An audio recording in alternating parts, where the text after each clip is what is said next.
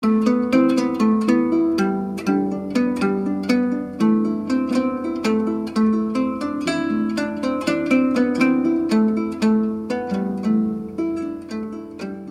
I'm Peter Adamson, and you're listening to the History of Philosophy podcast, brought to you with the support of King's College London and the Leverhulme Trust, online at www.historyofphilosophy.net. Today's episode will be an interview about Augustine's ethics with Sarah Byers, who is an assistant professor of philosophy at Boston College. Hi, Sarah. Hi, Peter. Nice to have you on the podcast. Thanks very much. It's good to be here. Well, in the podcast I've already been talking a bit about Augustine's reaction to various philosophers and especially the Platonists. But I know that you think the Stoics were also an important source for him, especially when it comes to ethics. So maybe we should start by having you say something briefly about how much he knew about Stoicism, which Stoic sources could he use, or which sources that report on Stoic doctrines. Okay. Well, most of the work that I've done so far in Augustine's ethics in relation to Stoicism has been specifically in the field of moral psychology, and there's a great deal of use of Stoicism in that area. And his principal sources were Cicero and Seneca. So in terms of Cicero, some of the important texts would be the Tusculan Disputations, the On Goals, the On the Republic, and the On Fate. And with Seneca, I saw him using On Providence, On Clemency, On Anger, On the Constancy of the Wise Person, for example. And it's interesting to note that in the Confessions, when he expresses his disappointment about Faustus, the Manichaean, one of the things that he says about Faustus was that Faustus had only read a few works by Seneca. And this implies, of course, that Augustine had read more than a few and that he was familiar with Seneca. And that's one of the things that I think scholars haven't taken into account enough in the past. It's interesting to look at some of those connections. But another interesting thing is that Augustine also gives evidence of knowing things that are not extant today in Latin texts, such as the ones I just mentioned. But there are things that we have today in Greek sources, like Diogenes Laertius, that Augustine gives evidence of having known. So, for example, in the City of God 14, he uses the Greek term eupatheia, which is a technical Stoic term for a morally good emotion. But this term is not given in Greek by Cicero in Cicero's Tusculan Disputations, when he's summarizing the Stoic account of the good emotions and the bad emotions. And so then the question would be, where did Augustine know that term from, right? So it seems that either he knew it from a Latin source that's not extant anymore, like part of Cicero's De Fato that's now lost, or else he had an anthology of extracts from Greek philosophers that was translated into Latin. And that's an argument that Courcelle has made in another context, that Augustine did have some kind of anthology or compendium or encyclopedia. One of the topics where Augustine seems to have drawn on the Stoics is their theory of motivation. And before we get on to what Augustine thinks about motivation and how it works when we have a desire and act on it, I thought, since it's been a while since I actually covered the Stoics in the podcast, maybe you can just remind us what the Stoics think is happening. So if I have a desire to, say, eat a piece of cake, how does that arise, and then how do I act on it? Right. So the theory of motivation is based on their general theory of cognition. So a motivation for the Stoics is a specific type of perception or cognition. And so the basic elements of Stoic epistemology are impression and assent. So the first thing that happens is I experience an impression, a first impression. You know, the term means something similar to the way that we use it in English, my first impression, the way something initially strikes me. And the Stoic term for this is fantasia. It's translated into Latin as visum. And then if I'm a rational being, if I'm a rational animal, a human, then I formulate to myself in mental language an interpretation of what I have sensed or the way that I've been struck. So, for example, if I smell chocolate cookies baking, and then I would think to myself, there are chocolate cookies baking in the oven. So that's the impression, and then I have the choice of whether to assent to it or refuse assent, not assent. And in the case of motivation, there's a specific type of impression that I would have that is going to explain why I reach out and grab the cookie, and somebody else who just walks into the kitchen and smells the cookies but doesn't grab the cookie doesn't do so. And the explanation that the Stoics have for that is that I had a motivating impression. So the particular features of this type of impression are that the mental language that I formulate to myself to interpret my sensory data spells out to me the attractive features in the cookie. So not only do I think there are cookies baking in the oven, but I think it's appropriate for me to eat those cookies because they're yummy. Go get that cookie. Okay. So I have an imperatival lecton. I have a sayable in my mind that's in the imperative mood. And this is one of the essential features of this type of impression. So then again, I have to either assent or not. I have to either agree to do it or not to do it. And if I do decide to do it, then I will have impulse, horme, which is the impetus to do the action. It's a psychological thrust, putting myself in motion to do the action. And at that point, the only thing that would prevent me from eating the cookie would be some kind of external obstacle. So if I trip on my way over to the oven or something. Or if I come in and grab the cookie out of your hand and eat it instead. Exactly, right. If you're competing with me for the cookie in a Hobbesian universe.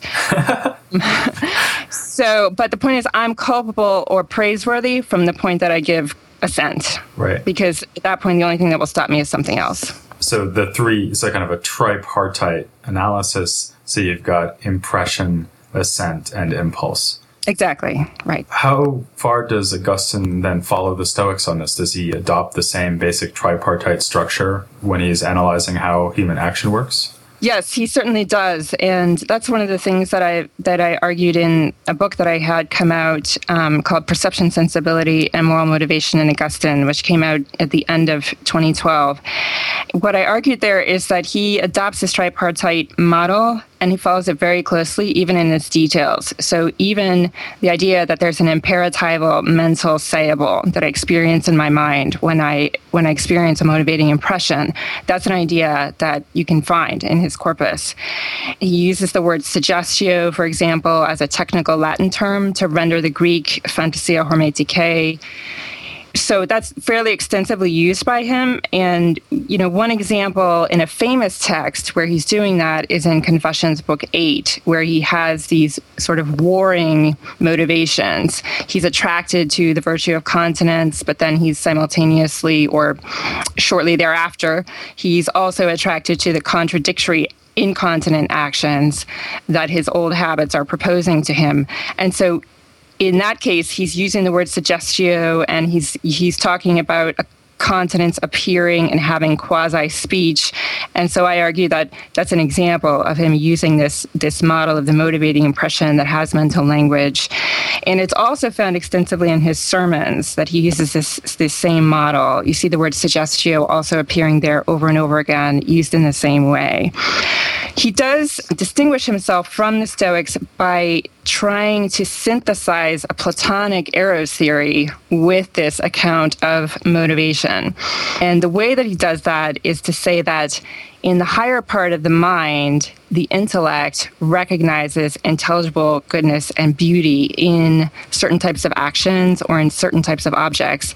And then as a consequence of perceiving the goodness of an object, the mind in the lower part of the reason, in the ratiocinative, discursive part of the reason, the mind then experiences the mental language and all the other things that happen in the Stoic model are happening in that discursive lower part of the mind. So that would be something that he adds to this Stoic theory, but he does so in a way that I argued was coherent in the sense that you have two different powers of the mind doing these different things, and that they're aimed at different intentional objects. So the love or the attraction for the object is precisely for an object or a state of affairs. And the motivating impression is about an action, doing an action. So the two things work together in tandem. Right. But it still sounds anyway like it's more of a Stoic theory with a bit of Platonism added on top, rather than what you might have expected, which is a Platonic theory with traces of Stoic terminology or whatever. Yes, this is true. Certainly at the level of talking about the genesis of concrete actions and the amount of detail that he gives, all the detail that he uses and the way of talking about concrete actions is all from the Stoics. Interesting. Okay. Actually, if I could ask you something else you mentioned sort of in passing there, you said that a lot of his sermons contain this theory or at least make allusions to this theory. And I think that's very interesting because to the extent that philosophers or historians of philosophy have drawn on Augustine's works at all, they tend to read things like the Confessions or On the Trinity or City of God, perhaps, the philosophical dialogues that he wrote early in his career, but they don't look at texts like the Sermons very often. So have you found that that's really rich hunting ground for philosophical ideas in Augustine? Yes, I have found that in this particular area of moral psychology, and I think there are several reasons, but just to name a couple of them. First of all, in the sermons, his goal is usually to exhort people to improve themselves morally. So obviously, if you want to exhort someone to improve herself morally, you need to try to help that person understand her present motivations, to become self-aware, and then consequently to reform, to come to want to do things differently or to do the right thing. Therefore, in the sermons, we sometimes get detailed descriptions of how motivation and temptation work, what's going on in the mind when we're tempted, when we're motivated, etc. And another case is the case of the passions. You know, in the sermons, he's dealing with ascesis, training in moral excellence generally. And so, like the Stoics, he thinks that some emotions are morally bad, and therefore, in the sermons, he's explaining to people how bad emotions are generated in the psyche and how they can be forestalled or how they can be avoided. That brings us, though, to, I think, a very obvious difference between the Stoics and Augustine when it comes to moral theory, which is that the Stoics famously think that we should be trying to avoid all emotion. So the Greek word here is pathe. So they think that what we should be doing is making rational judgments completely unclouded by these emotions. Whereas, although Augustine obviously recognizes bad emotions, one of the themes that comes across in a work like The City of God is precisely that it could be good to have an emotion. So even something like grief, which the Stoics would reject. So the Stoics would say, you know, if your best friend dies, then the rational thing to do is accept that as part of divine providence. Whereas Augustine, by contrast, says that an emotion like grief could be appropriate, could be the right response to, say, the death of a friend. So how does Augustine defend the appropriateness of certain emotions when he's got this Stoic theory about assenting to these impressions? Right. I'm glad you brought this up because I think it's very helpful. Many people have a certain characterization of the Stoics in mind, which they're not quite aware of the fact that the Stoics have this category of good emotions called the eupathei. So it's very slippery in English sometimes to talk about different affective reactions and try to tie those to the Stoic categories and keep everybody on the same page. So basically the Stoics think that emotions are caused by judgments, that something good or bad has happened to me or is going to happen to me.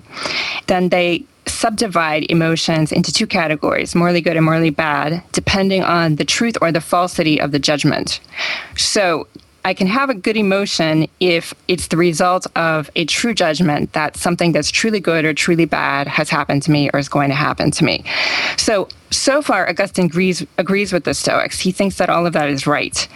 But the difference comes in what is really good and what is really bad for us. Okay, so in terms of the content of the actual propositions that we're allowed to assent to in order to have a morally good emotion, that's where the difference lies. So for the Stoics and Stoic value theory, the only thing that is good is virtue. And everything else is indifferent. And then the class of indifferent things are subdivided into preferred, dispreferred, and absolutely indifferent. So what the Stoics want to say is that the passions, the pathe, are caused by false judgments that something that's merely a preferred indifferent is really a good, basically. So I lose my job or I fall down on the ice and I break my hip and I think, oh, this is bad. And then I become sad and I grieve. And the Stoics want to say, no, you're wrong. That's not really bad. Because those things are preferred indifference, which means in the Stoic theory, the eudaimonistic theory of the Stoics, it means that those things are neither necessary nor sufficient for happiness. In other words, they don't matter for virtue. Virtue is the only thing you need to be happy. Right. Since having an unbroken leg isn't required for virtue, in the long run, it doesn't matter, even if it's preferred. It's rational to prefer to not have a broken leg. Right. So we're supposed to select things that are preferred, but we're supposed to do so with an absolute detachment and to always realize that it's not the preferred indifference that are the matter. They're not constitutive of our happiness. They're the material cause. They're the things that we're working with as we make virtuous choices in life, and that's why they're preferred. Okay, so they might be useful for doing more good to more people or something like that, but they're not intrinsically valuable. So virtue is the only thing that's necessary for happiness, and it's also sufficient for happiness. So Augustine's disagreement is to say, no, these preferred indifference are actually necessary for happiness, for being completely happy. They're not sufficient. The Stoics were right about that, but they are necessary. And so when I fall down and break my hip on the ice, I can think this is bad for me, and I can be sad. But he wants to still say, there is a radical difference in value between virtue and something like health. So when I fall down and break my hip, I can be sad, but I should be much less sad than I would be if I told a lie, because then I had done something against the virtue of honesty. Right. There's actually a passage in the City of God where he says, do the Stoics really expect us to believe that someone who's being tortured would really still be happy just because they were virtuous? And he says, of course not. And so his point would be that a necessary condition for happiness would be, for example, not being subjected to torture. Right. Right. Yes. In light of the distinction you just drew, I'm wondering whether we could resolve what I saw as a tension in the City of God and talked about in the episode on that. Because on the one hand, he keeps saying, well, we'll only be happy in the afterlife. But on the other hand, he keeps saying the Stoics are wrong to think that it doesn't matter if I or my friends and family are subjected to misery in this life. And so reading the City of God, you keep thinking, well, wait a minute, do the things that happen in this world matter or not? And I guess what you're saying is that they do matter, because what happens to me in this life can destroy my happiness. For example, if I or my family is tortured to death. But nothing that happens in this life could be sufficient for happiness. Only God's blessings in the afterlife could be sufficient for happiness. Yes, I think that's generally right. I mean, one interesting thing to think about is that I think he believes that it's because the Stoics don't have an account of the afterlife that they have to do these mental gymnastics in which they want to claim that all the things that disappoint us in this life, like when our spouse cheats on us, or when we fall down on the ice, or when we can't eat the cookie, all those things, we have to tell ourselves that those things are not really things to grieve over. They're not really bad for us, even though our natural instinctive reaction is to recognize them as disappointments. And he thinks that it's just because the Stoics don't have a view of the afterlife that they get themselves boxed into this corner, because it has to do with their associated belief that God is provident and that God is in control and that God is just. So the argument in Seneca's De Providentia, for example, goes, God is just, bad things seem to happen to good people, therefore these things can't really be bad, right? Because everything is smushed into this life. If you have a God who's provident and just, you have to have justice in this life. And Augustine wants to say, no, look, if we say that there's an afterlife, then you're relieved of this pressure to you don't have to lie anymore and say that it's not bad for me when my spouse cheats on me, right? And then you don't have to say that shouldn't affect my happiness, because you have more time to work out the justice of things, basically. Justice comes about in the afterlife. So it's almost like you can stop pretending that this world is enough, is what the Stoics are effectively doing. Right. And they feel that they have to because they have no other option. But Augustine also thinks that even the Stoics should have known better, because Plato was able to see that it's rational to believe in an afterlife, right? So he says this in his sermons, for example. Look, even the pagans realized, even Plato realizes that there is an afterlife of rewards and punishments. So he thinks that's something we can know by reason, and that you don't need to get that from the Bible. And so that's part of the reason why he's hard on the Stoics for not building in that second piece of the puzzle. And also why he says several times that the Platonists, even though they're not right because they're not Christians, they are preferable to all the other pagan schools. And that's in part because they do have this rational belief in the afterlife. Yes, that's one of the reasons. I mean, we could say more about that, but it's certainly one of the reasons, yes. Well, actually, but before we start going off to talk about Platonism, I wanted to ask you something else about the Stoics, which is going back to this issue about assenting to to the impressions that the world offers us. One thing that comes across very powerfully in the Confessions is this dramatization of someone, namely Augustine, who's in a situation where he's assented to a proposition, apparently, namely, I should convert to Christianity or I should become a pious Christian. So he has assented, and yet he finds himself unable to do it.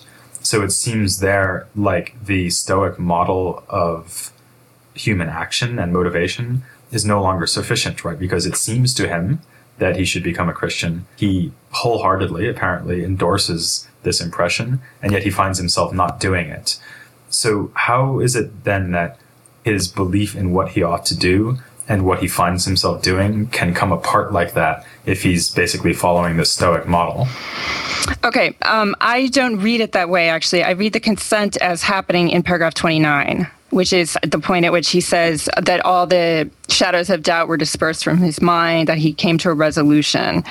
So this is after the take it and read bit. Yes. So I think that the reading of that text actually is supposed to symbolize his adopting the propositional content that was in the impression. So the impression is it's described in paragraph 27, the impression of continence, and the same propositional content is repeated. It's actually in the passage from the Bible that he reads, because it says, make no provision for the flesh and its lusts. And it talks about continence, adopting a continent lifestyle.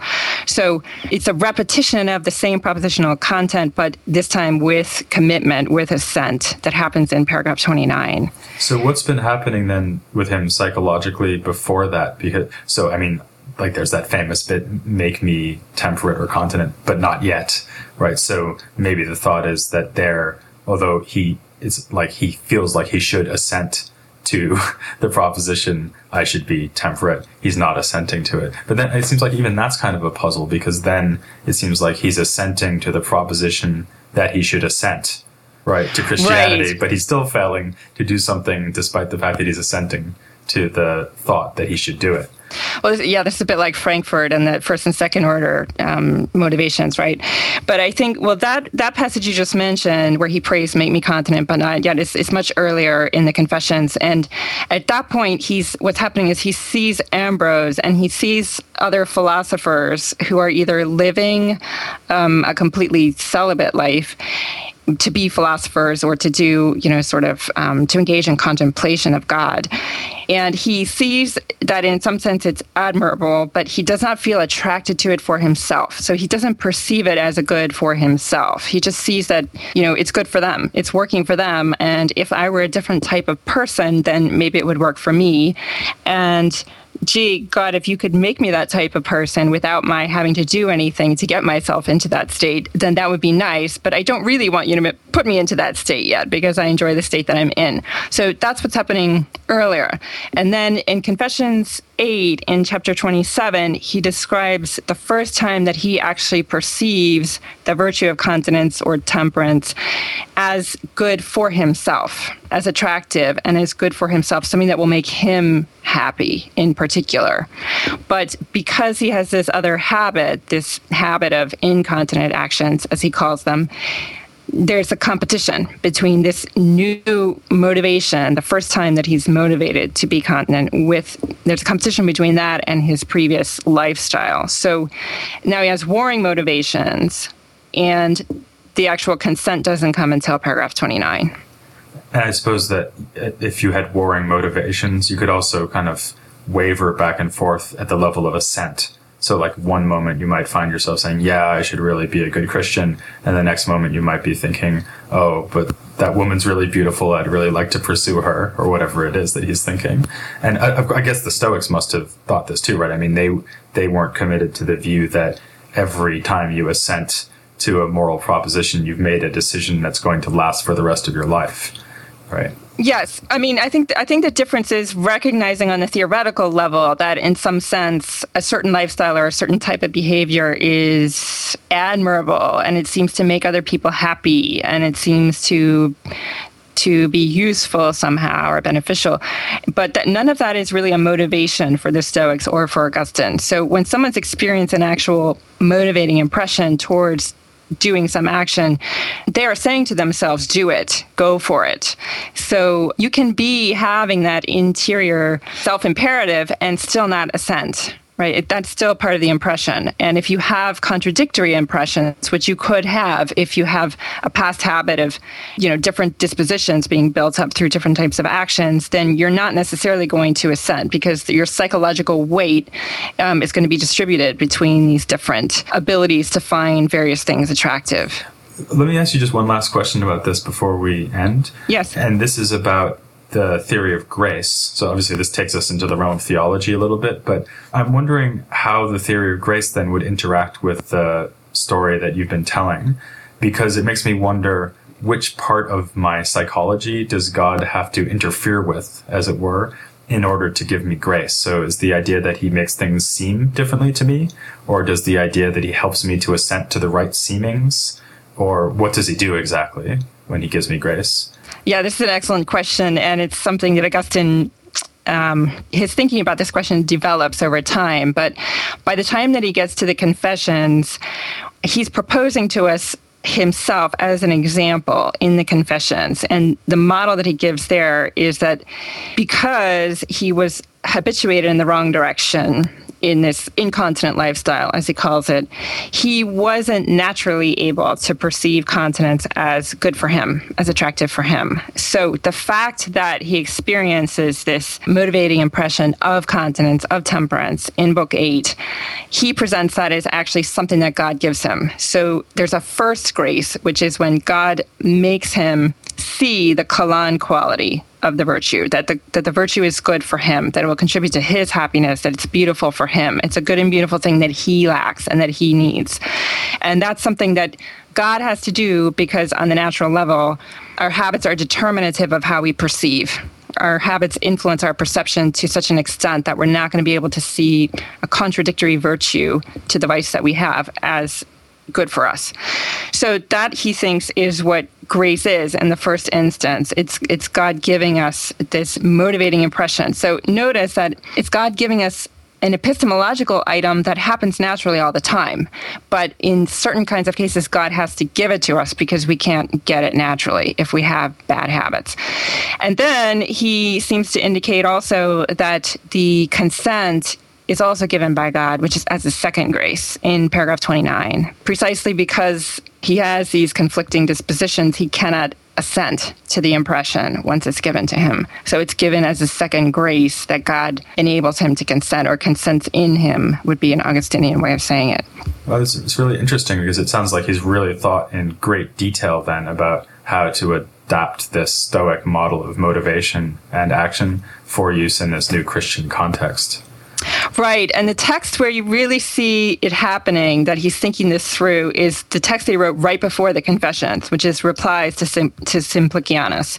And in that text, you actually see an evolution of his thought about this question. So he starts off kind of thinking that maybe it's sufficient for people to come to some kind of conversion just by hearing preaching, exterior preaching.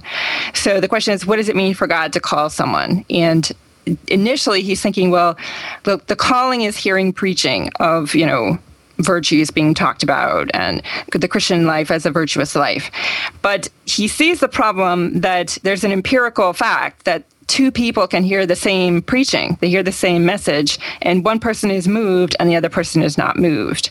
And then this causes him to say, if someone is moved, that person is moved because God is touching their mind with a type of impression by which their will may be moved. And then in the Confessions, I think we're getting an example of how that works in the life of a concrete person, namely himself. Well, it's very interesting. Okay, thank you very much. So we've mostly been talking about the Stoics. In the next episode, I'm going to be turning our attention to the Platonists, because we're going to be looking at how Augustine drew on the Platonist tradition, including Plotinus, to develop some revolutionary new ideas about the Trinity, or at least some revolutionary ideas about how philosophy could be used to explain the Trinity. But for now, I'll just thank Sarah Byers very much for coming on. Thank you very much, Peter. I enjoyed being with you. And please join me next time for Augustine on Mind and Memory, on the history of philosophy without any gaps.